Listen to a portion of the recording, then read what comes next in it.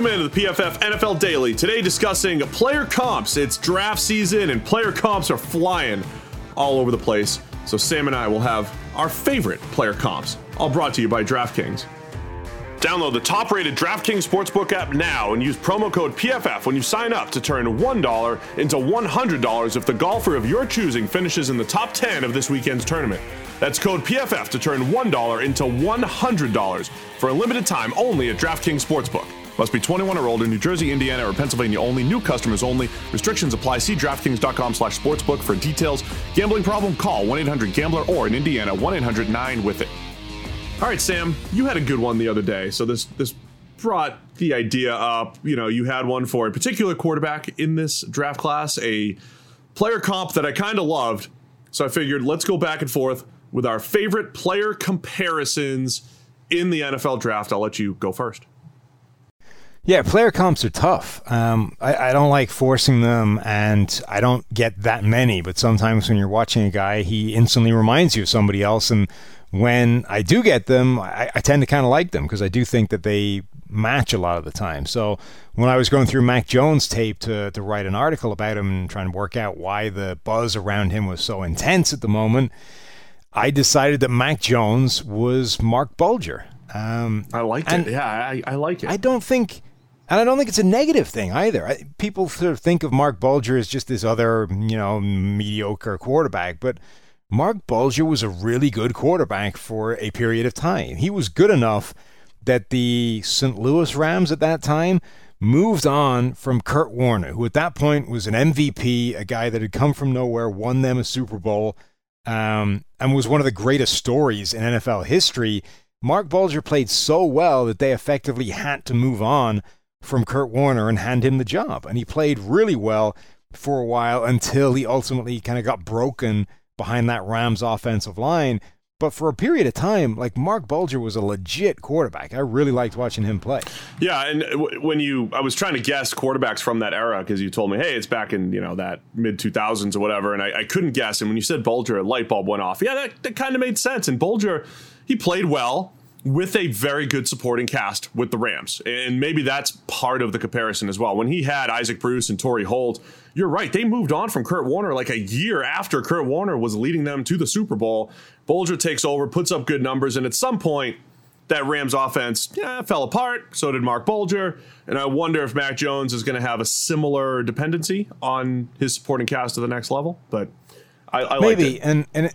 And they were also, they sort of struck me as similarly really efficient and deadly within the structure. And when everything's going well and they're just able to deal, Bulger maybe has a bit more zip on his passes on the intermediate stuff. But when things really started to break down is when you force either of them out of the pocket and things go wrong a little bit and they have to make things happen on the move. That was never Bulger's strength. I don't think it's really Mac Jones' strength either.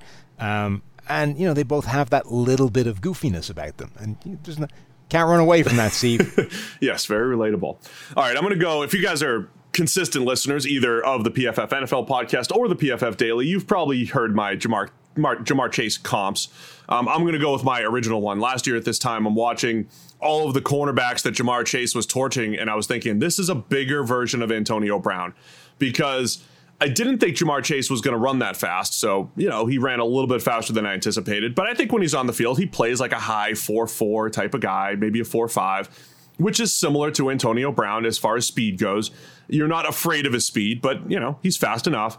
I just think the nuances to his game, knows how to get open at the catch point, has the footwork to get open before within the route, can get open at all levels of the field. And that was Antonio Brown. I don't think you ever went back and watched Antonio Brown and said, okay, he's not the best blazer. He's not the best route runner. He's not the best at anything. He was awesome at a whole lot of different things. And I think Ja'Marr Chase has a lot of that to his game. And Antonio Brown, for his size, caught everything, even when he was covered. And Chase just has that ability, knows how to make those catches in contested situations. Chase reminded me a little bit of Justin Blackmon, but if better at the catch point. A guy that was better at going up and just grabbing the ball away from people and mossing them at the catch point. I think he reminds me of a few different players like you. Yeah, the other one I used was Jordy Nelson as well, because he has that similar at the catch point ability to separate. All right, what else do you have, Sam? That reminds me of a few different players, much like he reminds you of a few different players, as opposed to you being one of the players that he reminds me of. Doesn't remind me at all of you, just to clarify. Gotcha, there. Thank you. Although, Rondale, as a receiver, I absolutely torched you deep, and we have video proof. Okay, go ahead. Stop it. No. Rondale Moore. I've been using this in the main podcast for a while, and I've been comparing him to Jerry Tuwai, a Fiji Rugby Sevens player. I was thinking about it the other day, and he actually reminds me of another player as well, also a rugby player, but a different one. Cheslin Colby, who's a South African winger, arguably the best winger, arguably one of the best players, period, in world rugby at the moment, who just has that absurd, freakish, ability to step people. And I was listening to a couple of podcasts recently that were talking about defenses have to completely change what they're doing when they're facing Colby, because you have to basically budget for the idea that the first guy will miss the tackle. Definitely, 100% miss the tackle. So now you're working out, how do you miss it in such a way that he gets shepherded back into people that are 2 or 3 who can actually make the tackle, and what does that do to the rest of your defense? Rondale Moore strikes me as a similar guy, whereas at full speed, he just hits that step that just makes people fall over and grasp at air. And I think he's got a very similar skill set to Colby, in addition to being blazing fast. So everyone else is just going to anticipate the miss and take the proper angle for after the missed tackle. Yeah. I mean, it's like, when you're playing defense and you understand that the sideline is your friend and shepherd them back to where the help is, all that kind of stuff, all the kind of basic things you learn on defense about how to sort of err on the side of what happens when this goes wrong. All right, I have a couple more. Let's go. J.C. Horn from South Carolina. A lot of people think he might be the first corner off the board, and I get it. I get why people love him. He reminds me of Marcus Peters, and a lot of it is the boomer bust nature of J.C. Horn's game. His ball skills are incredible.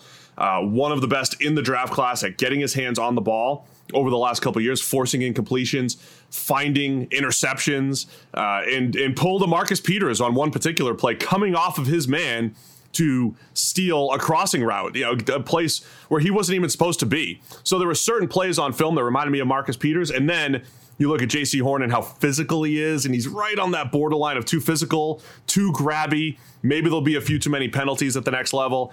Takes some chances and gives some, lets receivers get behind him again, like a Marcus Peters. So I think there's a boomer bust aspect of J.C. Horn's game that reminds me a lot of Peters. Yeah, I don't hate that one. Interestingly, Mike Renner's been doing a million of these comps. They're all in the draft guide on PFF.com. And we came to the same conclusion on a player independently. I watched Kadarius Toney play for the first time, and my mind instantly said, what if Dante Hall was bigger? Remember Dante Hall, the human joystick back for the Kansas City Chiefs? Guy was like 5'8" and 170 pounds. And you're like, what if that guy was 6 foot tall and, came around again? That's basically Kadarius Toney.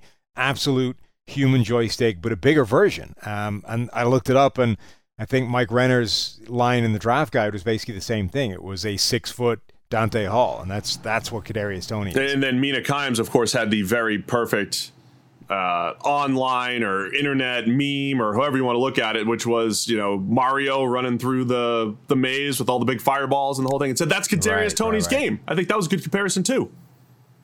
Yeah, that's it. That's original. It's like Mario 1.0, right? What is the Super Mario Brothers? The original, like the NES version, the early to mid '80s version of Super Mario. I thought that was great. I got one more, and then one that I'll probably regret. Christian Barmore from Alabama, interior defensive lineman. I watched him, and I was thinking Gerald McCoy. I'm watching Barmore, thinking this might be the best interior pass rusher we've seen come out since about Chris Jones. Because he's got the quicks, the burst, and the pure athleticism that a guy like Gerald McCoy had, but also the hand strength, the ability to win with his hands, with power. I think really big fan of Christian Barmore's game, and reminds me a little bit of Gerald McCoy from a couple years ago. Okay, what's the one you regret? Well, this is your thing. You can make comparisons and not equate them, right? Jeremiah Owusu-Karamoah from Notre Dame. He's one of those hashtag fun to watch guys, right? He's a hybrid player. He plays over the slot. He's called a linebacker, but he's 215 pounds. He's a little bit of everything. But he flies around the field like Troy Polamalu. Troy Polamalu, who is right there with Ed Reed as one of the best safeties of the last 20 or 30 years, and just made play after play and was just a unique playing style. But he was just flying all over the field. You never knew what Polamalu was going to be. And JOK from Notre Dame has elements of that to his game. I'm not equating the production, though, just the style. Best player in the draft. I heard you. For me, let's finish on the easiest one in the entire draft. Asante Samuel Jr. compares to Asante Samuel Sr. They're the same human. The lazy one, but it's real. It's lazy, but it really is. Like somebody should run a DNA test, make sure that they didn't clone Asante Samuel Sr., right at the time they were doing Dolly the Sheep over in the UK. Make sure that Asante Samuel Sr. didn't get some of that as well, because they are the same player. So there you have it. It's our favorite player comps heading into the NFL draft. Hit us up on social media. Let us know. What are your favorite player comps for the draft? It's the PFF NFL Daily.